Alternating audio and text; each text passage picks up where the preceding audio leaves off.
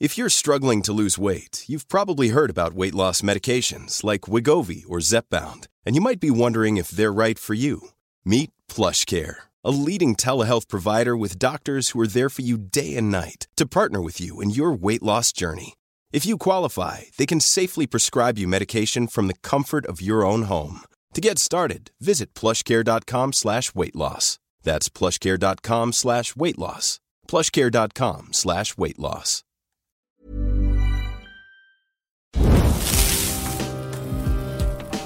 People can change anything they want to.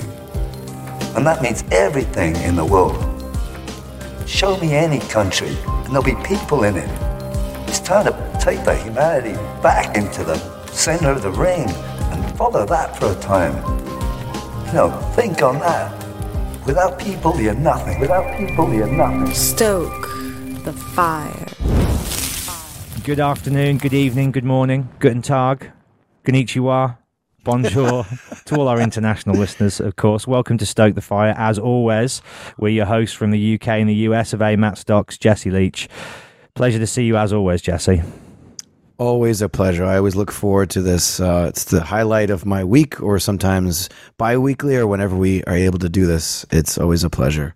You did have to pause for a moment there, though. Don't think that didn't go unnoticed. Is it a pleasure? Yeah, of course it is. Of course it's a pleasure. Thank you to everybody who, not only tunes in and watches the show or listens on Spotify or iTunes, etc., but to everybody who writes in and everybody who engages with us on our social media pages. If you're not already, please do follow us on there at Stoke the Fire Pod.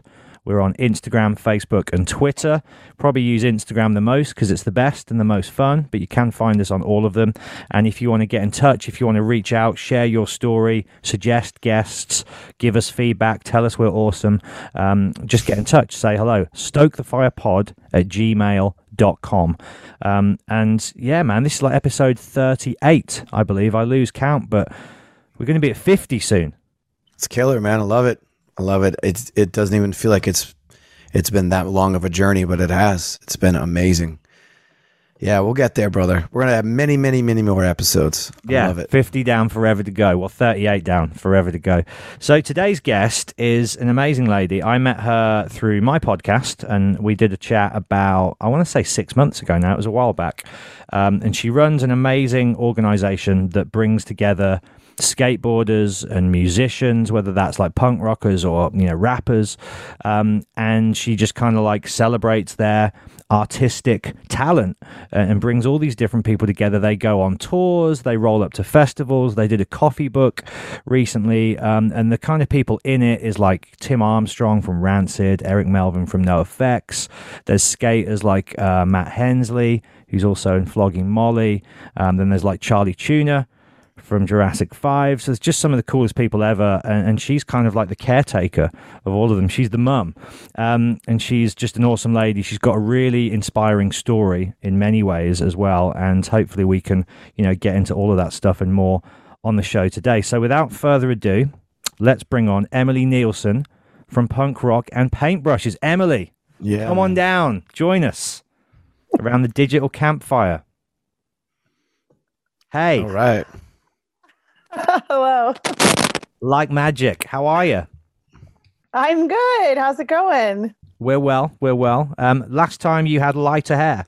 Have you gone for a darker color? Oh, no, I just have stopped caring. I maybe. Oh. Yes. Well, you're a busy lady.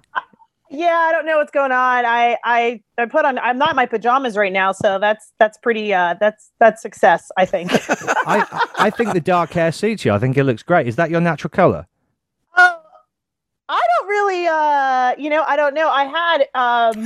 It's been so long. It has. No, I had like straight blonde hair as a child.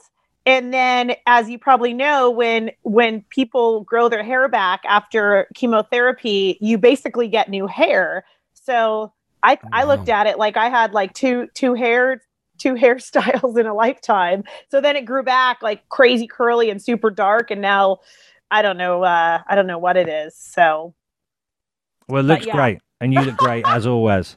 This is Jesse. This is my dear friend and co-host, Jesse. Jesse, this is Emily. Hello, pleasure. Hello. She's actually going to be rolling up to where you are tomorrow, Jesse. She's going to be loading up. Can I say this? Yes, I think so. Yeah. She's going to be putting a bunch of artwork in Slipknot's truck, and they're going to be taking it across country for her. So she'll actually be that's awesome. in the vicinity at the show tomorrow. Oh, right on. Yes. That's great. Hell yeah. Yes, probably for about 25 minutes in the morning. That's it. I'll probably still be sleeping at that point. Yeah. So yeah, I just today was scrambling around trying to make it all come together. And yes, we love 5BAM. That's all I can say. So I'm so grateful that they pulled through for me, and we're going to Florida next week. So yeah, I think good karma came my way today. So that's killer. Yeah, for sure. So before we get to know you, because I kind of did this the other way around when I spoke to you last time, I got to know you and then Punk Rock and Paintbrushes. But I feel like we should just kind of get into the amazing work that you've been doing with that company first. And then from there, we can learn, because you mentioned obviously chemotherapy there, and you are a cancer survivor and a hero. And we definitely like to talk to you about that journey and what you learned along the way and everything that you took from that experience. And so, yeah, I think we'll save that stuff for towards the end of the chat, if that's okay. First of all, Punk Rock and Paintbrushes, for everybody out there who doesn't know what that is, I wonder if you could kind of tell us what it is, who's involved, how it started, and what you do. Yep. So Punk Rock and Paintbrushes is an art collective of primarily career musicians, as well as the music community, the touring community, professional athletes, mostly skateboarders.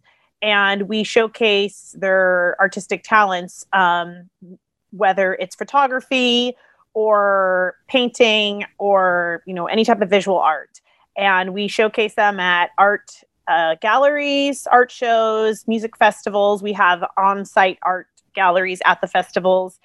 And it's really grown into a community, a movement. We went right before or after I spoke to you, we went on a US tour. We went across the Midwest. We went to the East Coast with a variety of our artists. And, one of the things we pulled in was like a VIP experience where we had the like a Q&A. And so it really dug deeper into the artists.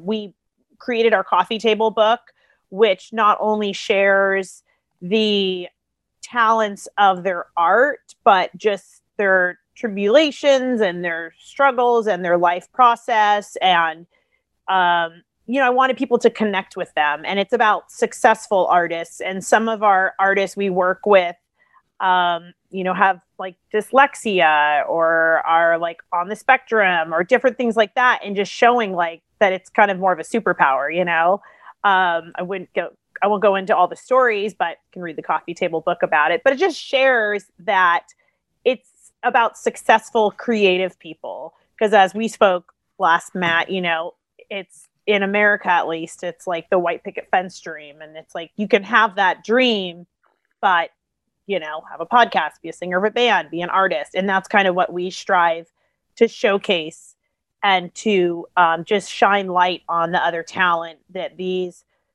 musicians have. And through the pandemic, especially, everyone kind of lost their job, essentially. And so this was a way for them to really bring their art to light. And I'm working, and a lot of these people that I have not worked with so far have been creating art more, and they're like just at the cliff of about to show the world their art.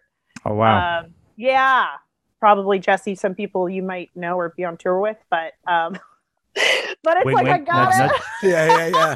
I wonder who. It's like, I just got to motivate them. And I'm like, it's funny because even tomorrow I was like, okay, I need to go get coffee and because it's nerve wracking. These people, these artists have had success as a musician or a skateboarder. And for them to put their, heart on their sleeve or put their art for people to see, it's hard. And so the last year and a half, they've had that opportunity to create more. And so hopefully now for myself is the time to motivate them to hopefully next year start showcasing their art.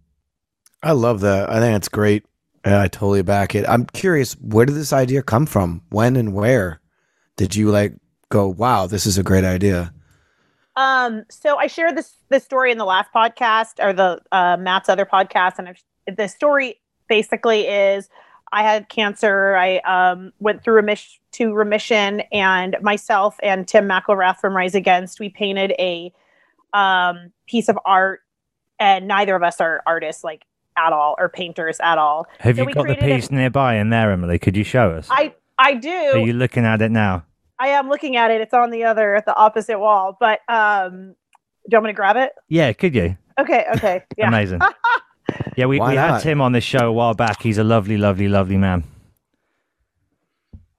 Oh, yeah, nice artwork right there. I love it. Do you draw? Do you paint? I do draw, yeah. I drew a lot as a kid. Mostly like abstract and graffiti kind of shit, but I haven't done it in years.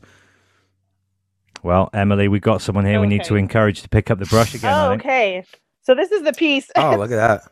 It's really not, obviously amazing, but it's this lyrics to the Rise Against song Survive. I love it. I painted the green ribbon because it stands for lymphoma, which is what I had. And then Tim painted the lyrics. And that actually was done in 2007 when I was living in Australia. And yeah, so we just did that. It was like a gift. He's just a friend. Ooh. Emily, can I ask you to be careful of the mic on the headphones? We're getting the... Oh, gosh. I have a friend that... Yes. Okay, I'm not going to move. If you maybe just hold it, and that might be a pain, but if you maybe just kind of like hold on to it, is that annoying or is that okay? No, I don't ever wear these. Right, you don't need to go right up to the mouth. It's just so it's not like banging, and otherwise you're going to deafen me and Jesse, but it's okay. Okay. Yes. I actually have a good friend that always does that, and it's pretty terrible. That noise is like fingers on a chalkboard. So anyhow, so we did that piece, and the idea came to create more. And so what we did is that we had people that have been affected by cancer, have had cancer, lost someone to cancer, and so forth, paint the different ribbons. And then we had a variety of musicians paint lyrics on the top of them. Did you happen to do one of these, Jesse? Do you remember? This vaguely does sound familiar now that you're mentioning it. Really? It's really hard to remember certain things in tour when you're on tour. Are we going to 2007 with this? Yeah. No, I wouldn't have been part of that in 2007 because I was off the grid in 2007. Okay. I was in a really small band. Yeah. No, I think, I'm thinking about it, and I'm almost positive that your band actually did a piece, I would say like more in 2011, I believe. It might have been me then, actually, because between Times of Grace and Killswitch, that sounds familiar, but I don't know. Okay. I almost. This is amazing. It could have happened. I know. That's so funny. So long story short is we would have musicians paint the lyrics on top of these ribbons, and we had a variety from Slipknot to Martin Gore of Depeche Mode to Duff from Guns N' Roses to, everyone and anyone did them. And then slowly the musicians I had asked to paint kind of rose their hand and started expressing that they wanted to do the whole piece and that they were artists as well, and that they have lost someone to cancer and this is really important to them and so forth. And so long behold, I found out that they had these like hidden talents and that a lot of these professional musicians were also painters. And that's really the story and how this came about. This was never an intention or a life goal or I didn't create a mission statement or anything. We started with my very small group of artists. We had Matt Skiba from Alkaline Trio and Blank, and Warren from the Vandals, Hunter from AFI. And I think that was like our first core group. And Matt, I think, had just joined Blink. So it was kind of like, that was great. He was rising more with his career. And so, so Punk Rock and Paintbrushes, we just did an art show and it went well and they all really enjoyed it. They were all, it was kind of nerve wracking having just everyone there in one room, including your fans and everything. And, no backstage to turn to. And, and it's true. And it's like, it's almost like they're on stage for like hours on end or doing a meet and greet, like a 4-hour meet and greet, and it's not just, people asking whatever questions they would ask. It's pretty in depth and very personal questions because a lot of art is very personal. So it's a lot, and we actually are at a point where we have like little green rooms where they can step back and, because sometimes it gets, even for myself, and I don't even create the art, but you just meet so many extraordinary people just and what I'm grateful for is like when we do music festivals, we have the artist's art and then I'm there at most times, and if the artists aren't there, I'm that go to. So if we were to have Mark Mothersbaugh art, which we just had at a few festivals, people would come to me and share with me how Devo has been so important to them and Mark Mothersbaugh, and it's like I kind of in that ear, and it's just like it makes you think like, okay, keep going with this, and so if they can't tell those artists direct, so I always share with the artists how important their art is to these fans and so forth. So that's kind of how it started, though, that beautiful piece by Tim and I. So I love that. It's taking a potentially a tragic thing, a dark thing, a hard to deal with thing, and making it into something beautiful. And the fact that you can have that kind of connection, because that's what music and lyrics and why people, I think, go towards punk rock. For example, punk rock saved my life. That whole phrase, it's true. When I was a little lost kid, if it wasn't for punk rock, I don't know where I'd be. To have that connection with the music and then to be able to do that with art and then have the subject of cancer be part of it too. That's powerful. It's powerful stuff because I feel like everybody knows somebody who's either passed away because of cancer or has survived it. So all of that wrapped up into like, that's power. That's awesome. I love it. Yeah. Yeah. And that was like, it was kind of like the whole thing of find the silver lining, when people come to the exhibits and they see what this isn't, and for me, it's not just an art exhibit. It is there's meaning behind it and there's passion behind it. And people create these things for a reason. They don't just grab a paintbrush and splatter some paint on. There's a lot of emotion with it. And it is getting a positive thing from a negative experience I had. And, when we created the coffee table book last year, and it was published this year, same thing, everyone lost their job. It's like they are performers or creators of music and they lost their job. And, you both would know this, that if in August in any normal year, I approached 29 musicians and asked them to be in a coffee table book, like there would never, that wouldn't happen. Yeah. I'm shocked it even did happen to be, but like everyone's just like sitting at home. So when we decided upon creating this book and we created it, it is like we did it in 2.5 months, but it's like, well, everyone was home with their families or I don't know, working at Trader Joe's at that point. I don't know what we all were doing. So again, it's like this horrific experience of a pandemic and the loss that the world experienced. Well, at least we created a book out of it, and that's really the truth of it. It's a beautiful book as well. And it's a real testament to the community that you've built, over what's been kind of half your life, I imagine, with all the Warped Tour, like months added up and years added up. Can I ask you, Emily, how old were you when you found out that you had cancer? So I should know this, but I think I was 22. Wow. And then I went into remission at 23. So yeah, I was 22 and then went into remission at 23. And funnily, in April, actually, I didn't have, so when I had cancer, I lost all my hair and, I was very ill and I don't have one photo. I have no photos of myself with no hair because I was young and I was so self-conscious about it. So then I actually commissioned one of our artists to paint. Actually, I can reach it. Oh, this is strange. Surrounded by art. I love it.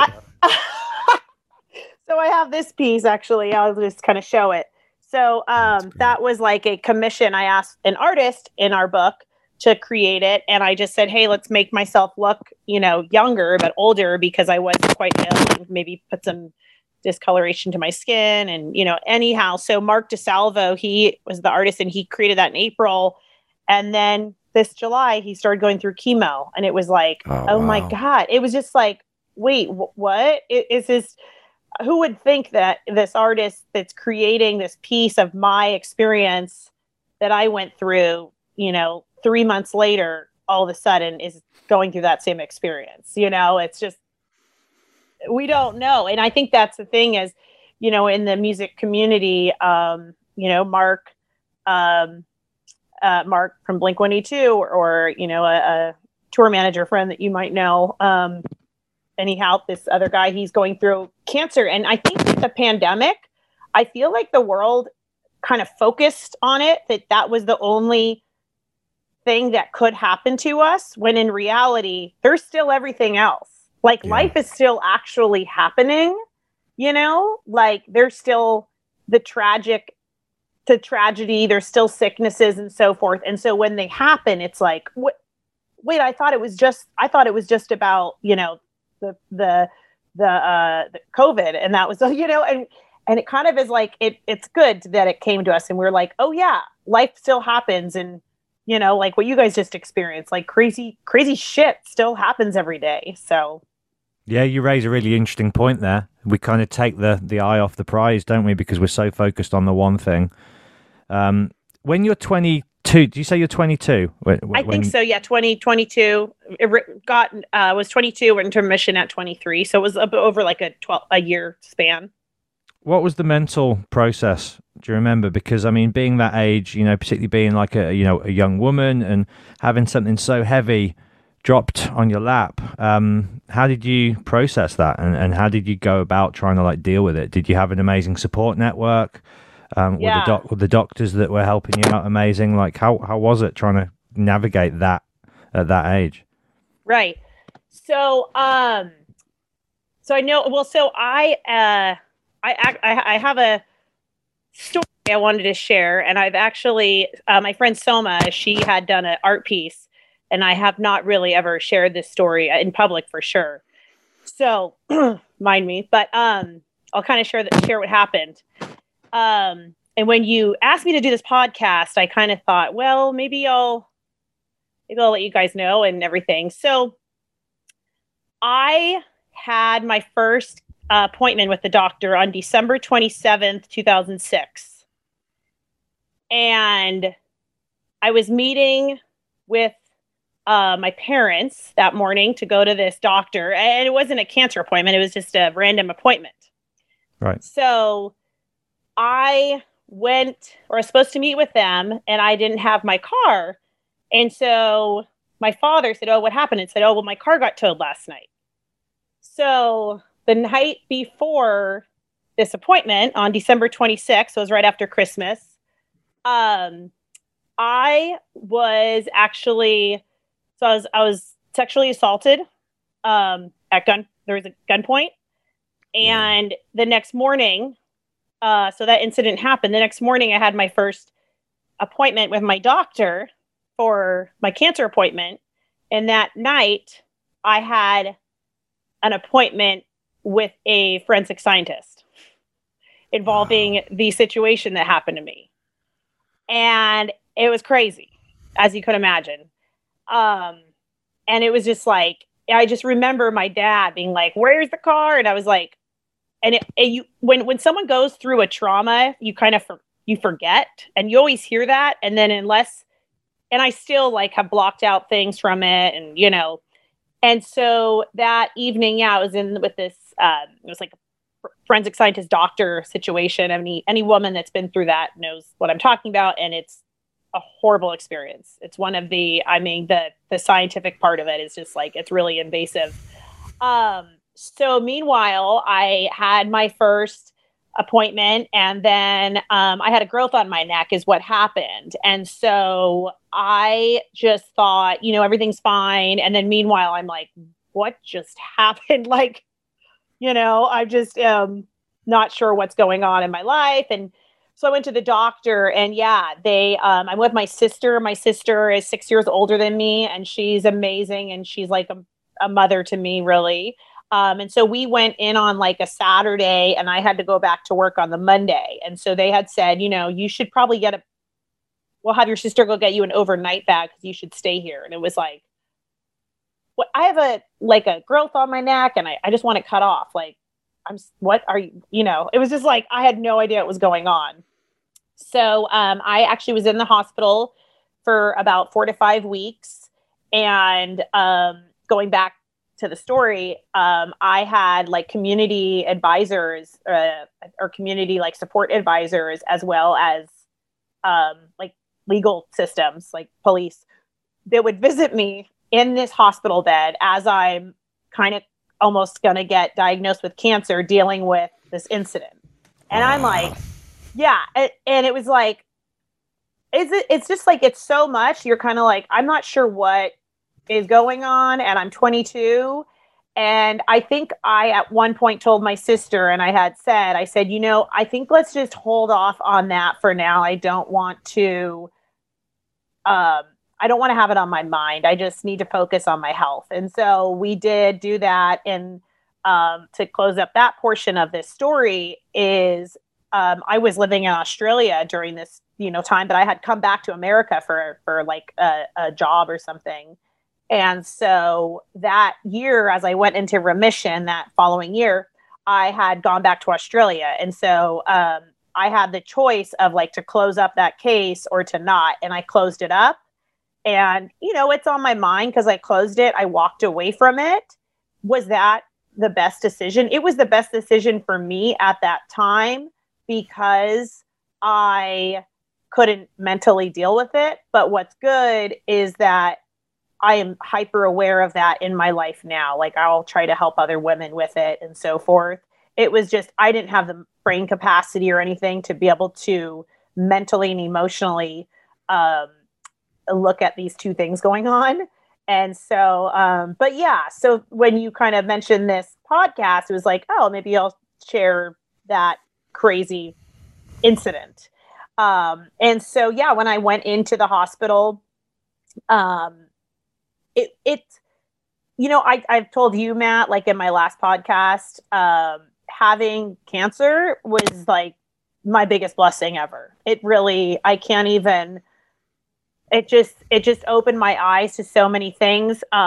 It shared with me who was important to me, like my friends who would just, I don't know how, they would just come and they would stay with me in the hospital till they could. And these people have jobs. These people have families. They have everything going on in their life, yet nothing matters but kind of staying by my side. And so, it really was an eye-opening to the people in my life and to like what's important to me and what's not. And just circling back to the artist Mark DeSalvo, who is actually going into remission now. We had an art show recently in August, and his friends came down from where he's from in Reno, Nevada.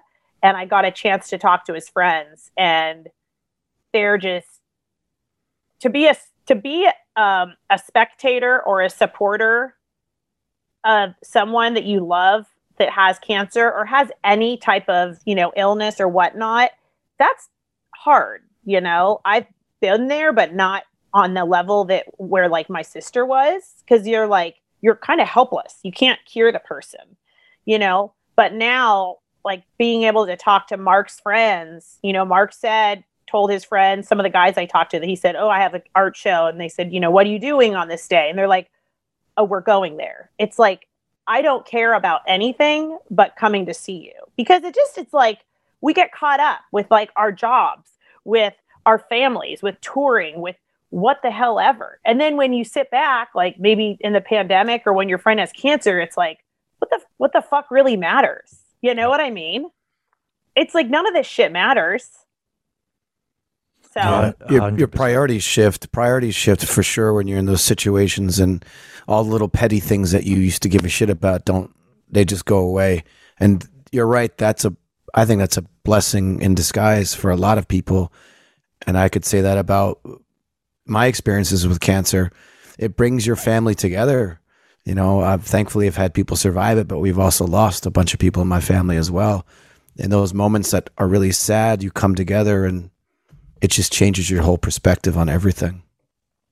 Yeah, no, absolutely. And it's like, I don't know anyone that's had a, perfect life. No one has, and it's just, you kind of like sit back and realize, what's important and who's important, and when I was sick, it was like the people that showed up at the hospital, it was like, oh my God, this person, and it was amazing. And I did have people, it's hard too. Like I had people approach me a year or so after, and they had just said, I'm really sorry. I didn't visit you. I didn't know how to handle it. And I was 22. So a lot of my friends were young too. We didn't really understand what was, going on at that time. It's just like, you can't grasp the reality of like, what's happening, I guess. So. Yeah, especially at that age too, you don't have the tools, the wherewithal to understand and cope with that situation, which is why, you were saying earlier how you just kind of put the sexual assault to the side, 'cause that's a huge weight on its own. And then having to deal with cancer, that's a lot. I can't even imagine that. And it's good that you talked about it. I think it's a topic that needs to be discussed more, that people need to know. It happens a lot. And it's only reported a small amount of when it actually happens, and it's actually a very big problem. So I commend you for saying that and letting people know it's important stuff. But yeah, I can't imagine what you were going through at that time in your life. Yeah, I think just a lot of things, it's like, whether it's shame or I don't know what people experience when they go through certain things or they don't want to talk about certain things. But I think I definitely will say, Matt, after we spoke, I think it was in August. I want to say it was in August, but I own a nonprofit and we do harm reduction. We work with the houseless community in Los Angeles and Skid Row. And one of our amazing volunteers, one of our amazing volunteers, he was coming up a year sober, and he's like, loves music. He loves punk rock. And he came to like 3 of our book releases and just is such a stoked on life kind of guy. And he OD'd on his 1 year anniversary or 1 year sobriety date. And he passed away. And it was like, wait, like that guy, and I think that what we realized, so Soma, who is my, Soma and Stacy, my co-founders on this, we kind of were like, what's up with that? Like, what's going on with this? And the questions, like, a lot of it's around shame. Like, okay, Soma, you run this every day, the Sidewalk Project, and I run Punk Rock and Paintbrushes, and Jesse, you're in this band, and Matt, you're in this podcast. Like, yeah, we need to share the shit we go through too. You know what I mean? And like, one of my artists that I commend and love so much is Dave Navarro. He,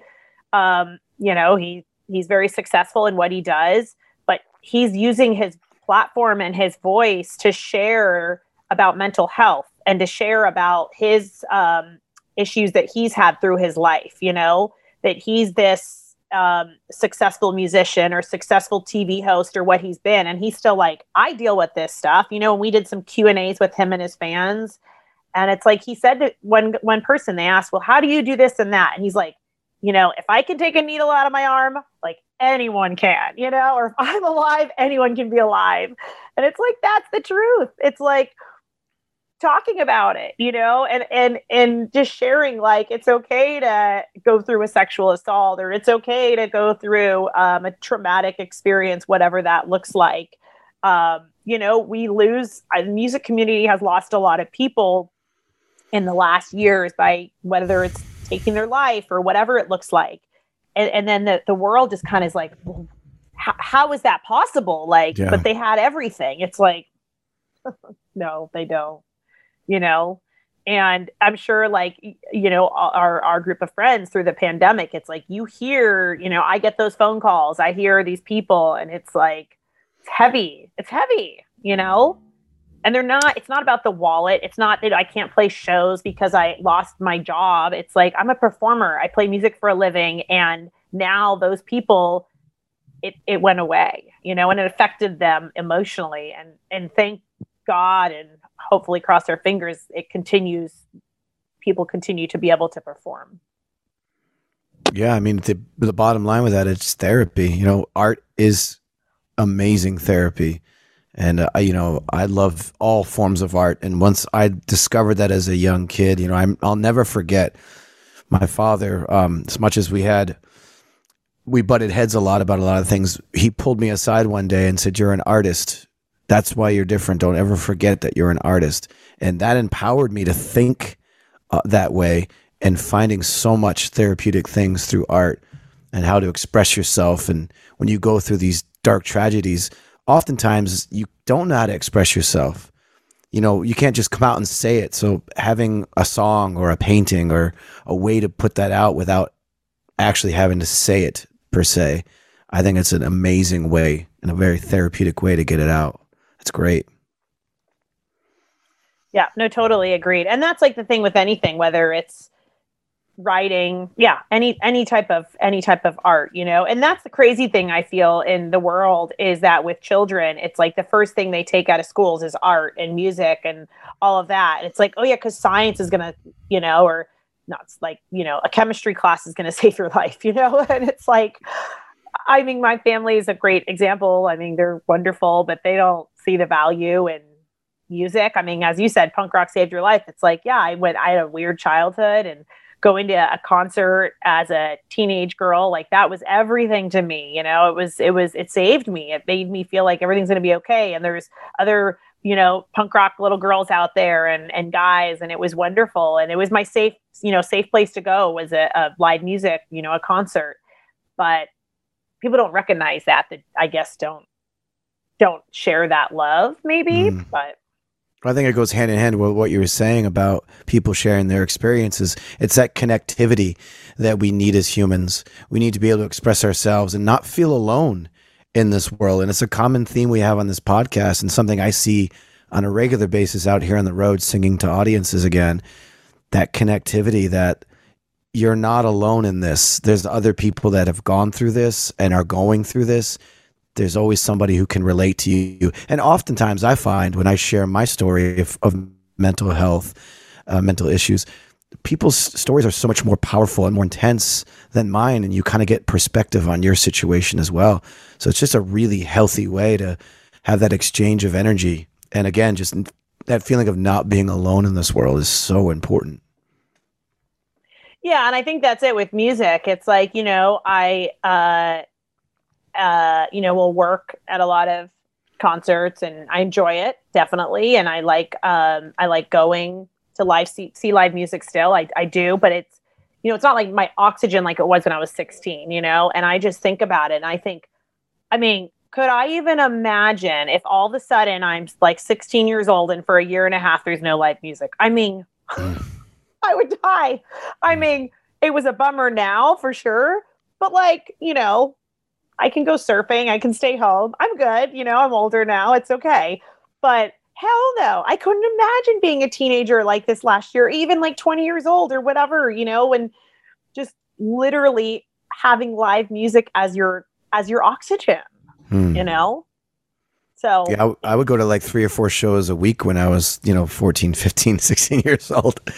Totally. Oh, yeah. So just having that, and that's it. Like, try to look at the bright side, try to look at the, the pandemic as positive as we can, I guess not taking it for granted. And, I went to, I've tried, I'm like, okay, what concerts, what live music do I want to go see in the last couple months? And I'll go buy those tickets and support, hopefully the bands and whoever, I guess, and so, or, I maybe have bought a few, I did like buy a few tickets to some friends' show, and maybe didn't make it to the show, but you know.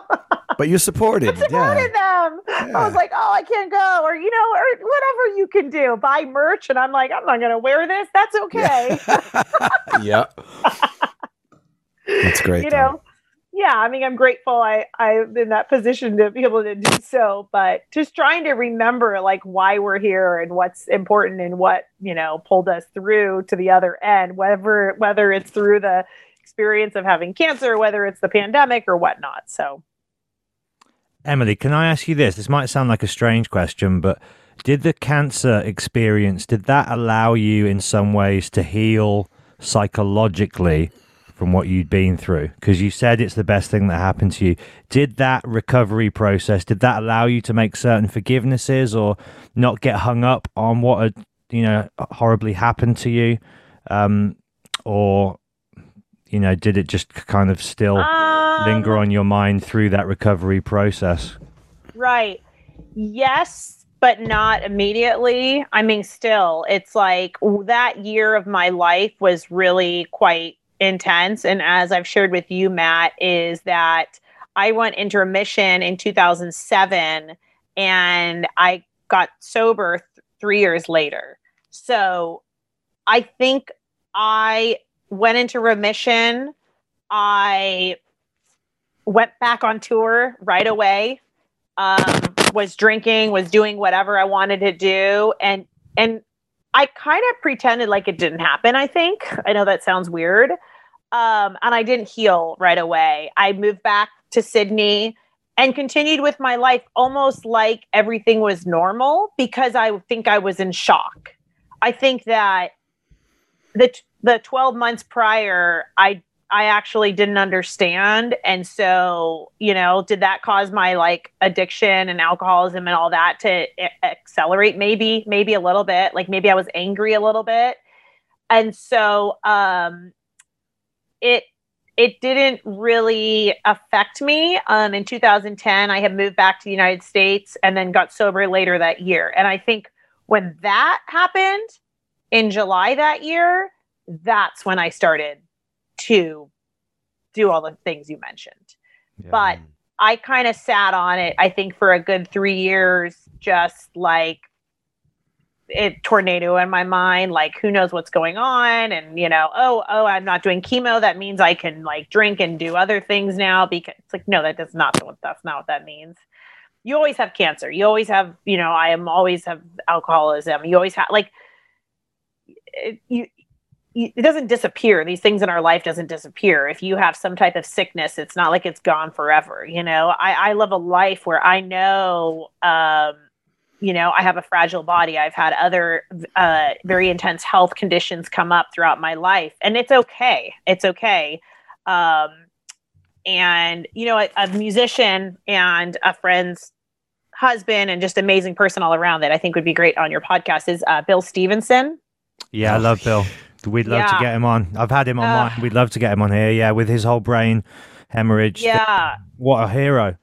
Yeah, and like I met him through his wife, and we had never met, and we met, and it was like this weird thing. Like I don't want to say on mortality, but kind of like we're just like, yeah, we have crazy bodies. Like him and I have like I'm not even gonna get into it, but I have like a lot of other health conditions, but I don't let them sit on, like, I don't let them hang me up. Bill doesn't let it hang him up. And we had such a great conversation. Like one of the first conversations we ever had, it was very deep and it was like, cool. Like we get it.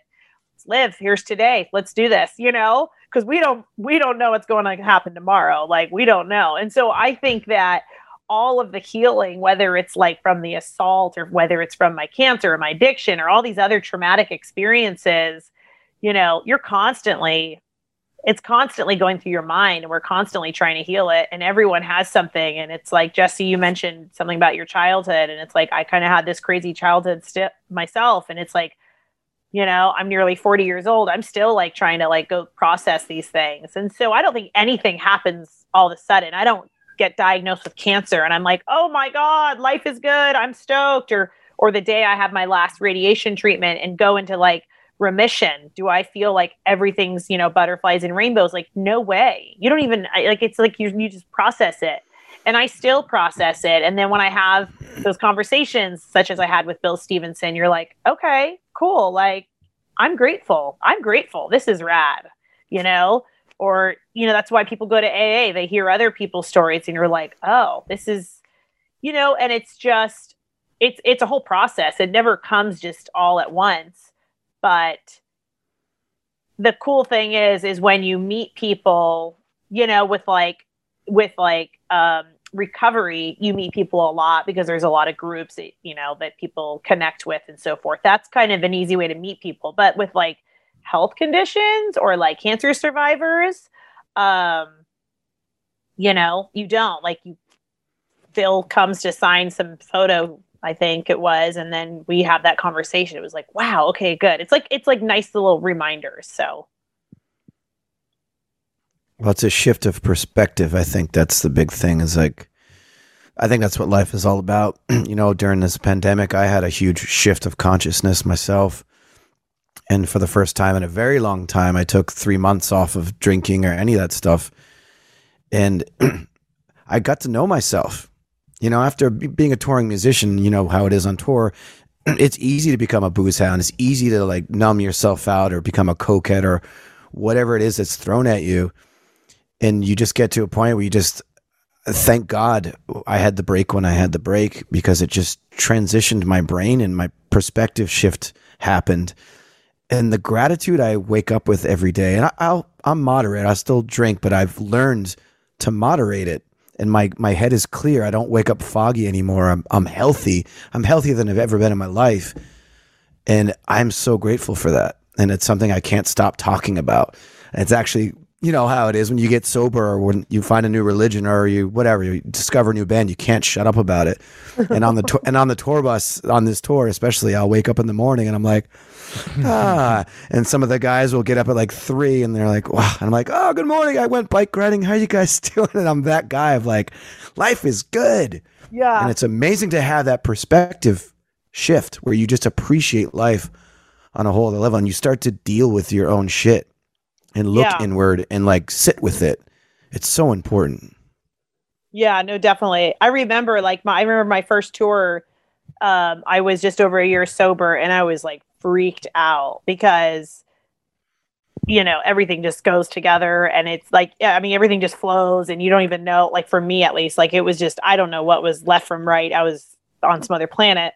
So when I did my first tour sober, it was a year and a bit after, and I was like so hesitant and I went out and I was like, oh, like everyone's sober on this, you know. I was like, oh my God, like no one, like I just remember I'll just at one point I joined these guys and they were, you know, this like in this, you know, pretty big rock band, we'll say, and they're like, oh, you know, we have a yoga gang, you want to be in our yoga gang? Yes. And it was like, oh yeah, cool, you know. And then I'm like doing yoga with these like guys and I'm like, okay. And I'm like, this shit done changed. Yeah. I'm like, oh my God, this is funny. And then they're like, of course, like, oh, you want to hear stories? Let me tell you stories. And you're like, hell yeah, tell us the stories, you know? But it's like, wow, life's different now. Okay. And I'm like all about it. I'm like, you know, I love going out with my friends and then partying and then having a good time and seeing people like at concerts or tours, like, and partying, like that's great. But, you know, I'm in a different life myself right now. But, yeah, it's funny. Like you were saying, you're like a guy who wakes up early and I'm like, oh my gosh, it's so, yeah, that is common. You know, these days it's like, you know, and even, you know, going out and, I just, you know, did that Sacramento, the Metallica festival that, you know, this next week in Florida. And, you know, I'm like, okay, Emily, don't wear hot pink today and like get your, you know, whatever your Metallica gear out. And I'm like, oh my God, I'm like, who am I kidding? And I'm like, I am punk rock. Like, you know, I've lived a punk rock life. I like my pink and glitter and shit, but you know, and it's just so funny to be there. And, yeah, it's good. It's like people, you can see, it's like, you look at some of the most punk rock, the most metal, hardcore musicians in there, look like Mr. Rogers or something. So, Yeah, I think that's great though, because there's that misconception of what life on the road is like, and to me, I'm enjoying this tour more than I have many tours, and I haven't had those low lows that I used to get when I was partying. My depression, I've been able to keep it at bay. Like, so far so good, and it's a different type of kind of like high you get from touring. I'm seeing things and doing things I've never done before, and I'm enjoying it. It's like you're sort of adulting on this life, and I love it. I think it's great. The yoga, the stretching, I'm lifting weights. I'm like, who the fuck am I? It's great. Yeah. How important is community, Emily, to Punk Rock and Paintbrushes and all the work that you're doing? I mean, it's kind of at the focus of everything we're trying to do with this show, and why I thought you'd be great for it, aside from some of your personal stories, is I do feel like you're trying to build something similar, albeit in a different lane, of just bringing people together and elevating everybody together. And is that really the core of what Punk Rock and Paintbrushes and everything that you're doing is all about, is the big C word, community? Oh, I mean, absolutely. It's everything that we're doing. It's as I said, we started with, 3 to 4 musicians 7 years ago. And it was kind of this happy mistake. And, going on, did I show you that video, Matt, of the Midwest tour of the guys? No, no, I don't think so. Oh, I have to show it to you. It's so great.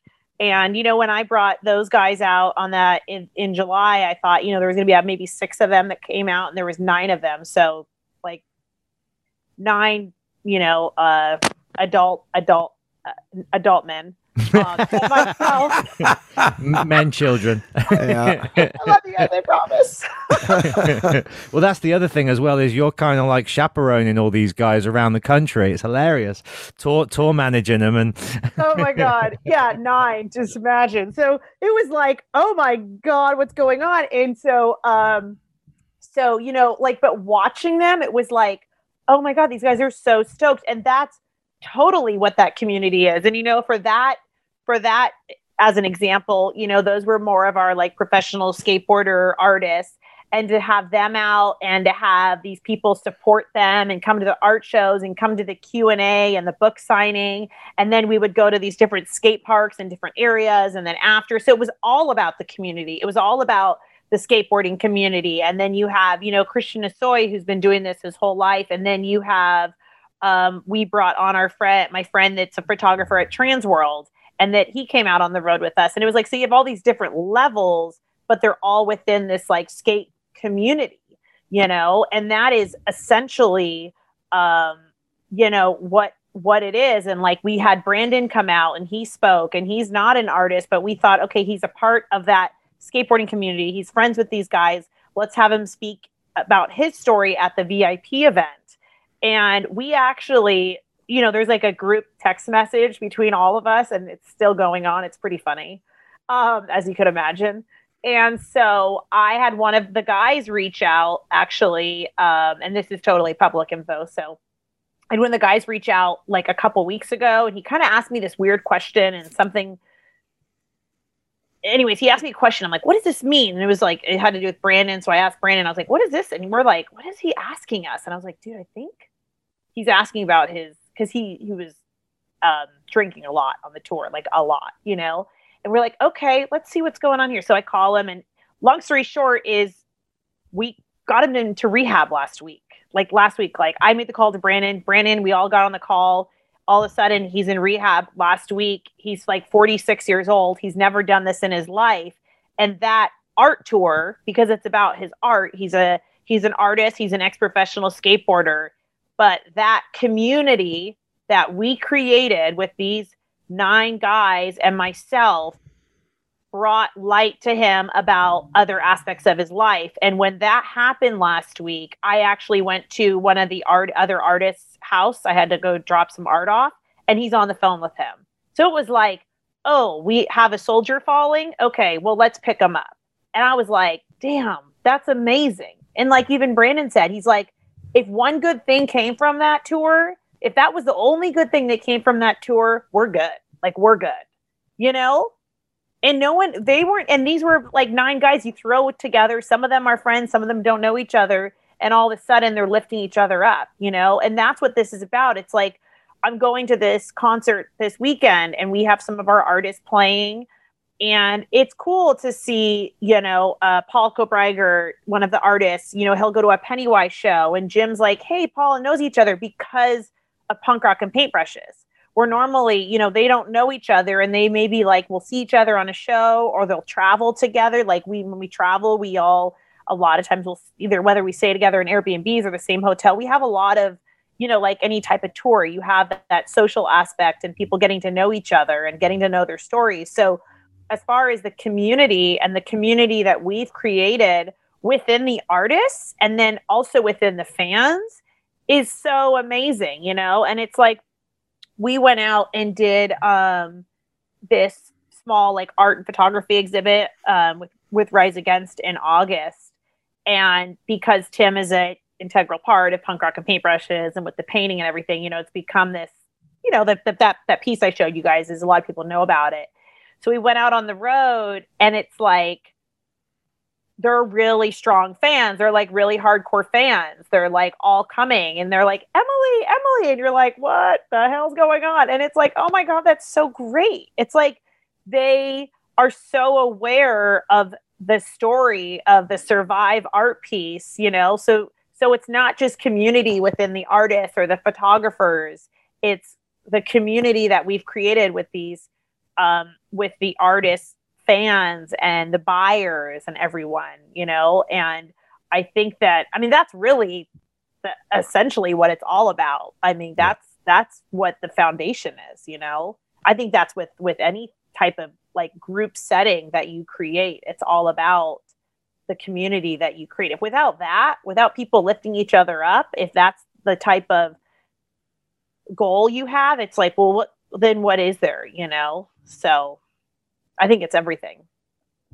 To me, that's the true spirit of punk right there. I love that. That's beautiful. Finding your tribe, you know, and then expanding that message. I love it. That makes me really happy. Yeah. And it's just like I've always said with Punk Rock and Paintbrushes, you know, a lot of these people would not normally share their art, but now that they see their peers sharing it, they're like, okay, I'm going to share it. And then, you know, it takes a little bit more nudging than, you know, some people do. And even like, you know, retracting back, but it's like, you know, going up to LA tomorrow, I'm like, okay, I'm going to meet with this guy for coffee. I'm going to talk to him about his art. I don't know. I've never met this guy in my life, but it's like, that's important because he needs to feel motivated, you know, and then I think also with myself, it's like if your manager or your band members or your wife or your family are constantly telling you you're doing a good job, that's important. But when you have like a stranger or someone you're kind of like have, you know, tell you like that they're doing what they're creating is magical and what they're creating is good, it's like, okay, now I know. Your family's always going to say you're doing a good job, you know? Yeah. Your hope wife so. hears it. Yeah.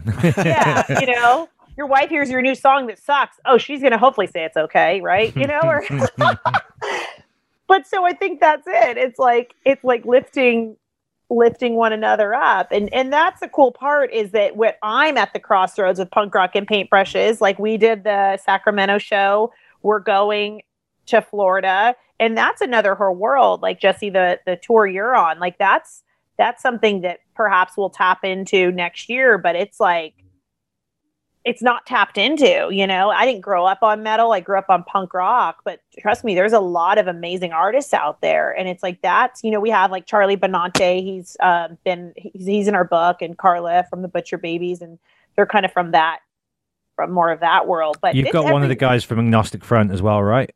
Oh yeah. Mike Gallo. Yeah. He's great. Yeah. It's growing, Emily. I know. And they're like, oh, you should. I'm like, hey, you know, anyone else want to like do this? So, you know, but I mean, I bet you, if you look into country artists, or I'm just making this up, it's like, there's probably a ton of, you know, it's all out there. You just need that voice to be able to like, to lift them up. And so I'm very, very grateful that I've created the community and everything I've created. And going back to the first question, it's like, it was never, it was kind of this happy mistake. But I think a lot of things in life are happy mistakes. They just happen. It's like, you know, and even tomorrow, it was like, I didn't know how this whole Florida thing was going to work out. I told, DWP, I said, yep, let's do it. And it was like, oh my God, Florida is so far, how's this going to work? And it's like, it worked. Everything worked out. Everything's great, and it's like, okay, things are just, if you don't like jump off the cliff, then you never know what's going to happen. So just like jump off and, hold your breath and things will hopefully fall into place. So words to live by. Emily, I said it to you when you were on my show. I'm going to say it again now. I just think you're such an inspiring, amazing woman. You're the caretaker of this super cool community, and, you're encouraging people to express themselves and bringing people together. And I love talking to you. I always like kind of our dialogue, and I just think everything you're doing is awesome. And it's been great having you on this show and giving you and Jesse the chance to connect as well. Yeah, it's been awesome. Yeah. I'm going to look for that photo now. I'm thinking I think I have a photo of you like holding an art piece. Maybe, yeah. It sounds familiar. My memory back then, especially because I was drinking a lot back in those days, is a little foggy. But I'm also inspired too. I love what you're doing. I commend you for it. It's exciting, and I think you're right. You haven't even begun to tap into the amount of people that are creative outside of just being a musician or, a performer or an acrobat. There's a ton of that. I'm sure you're going to have a lot of mileage and bring a lot of people together. And I can't say anything more than just I commend you for that. It's awesome. Thank you. Yeah, this is great, man. Thank you for sharing your story as well, Emily, and opening up about some things that obviously, must have been pretty hard to get into, so we appreciate that. And it's good, isn't it, to talk about that stuff and to share it so people know that they're not alone, because we're not alone, as you said. Yeah, absolutely. Well, awesome. And you made it to the end of the podcast without anything bad going down. Oh my gosh. Okay, thank you. Anyway.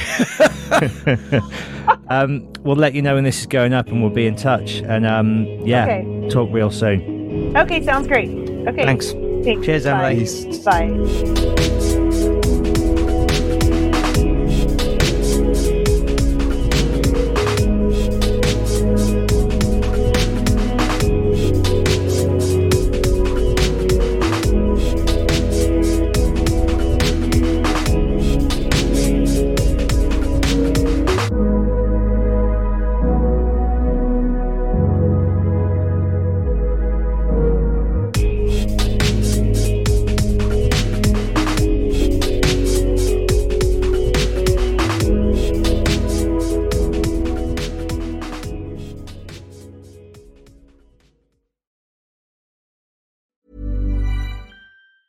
Even when we're on a budget, we still deserve nice things. Quince is a place to scoop up stunning high-end goods for 50 to 80% less than similar brands. They have buttery soft cashmere sweaters starting at $50, luxurious Italian leather bags, and so much more. Plus, Quince only works with factories that use safe, ethical, and responsible manufacturing. Get the high-end goods you'll love without the high price tag with Quince. Go to quince.com/style for free shipping and 365-day returns.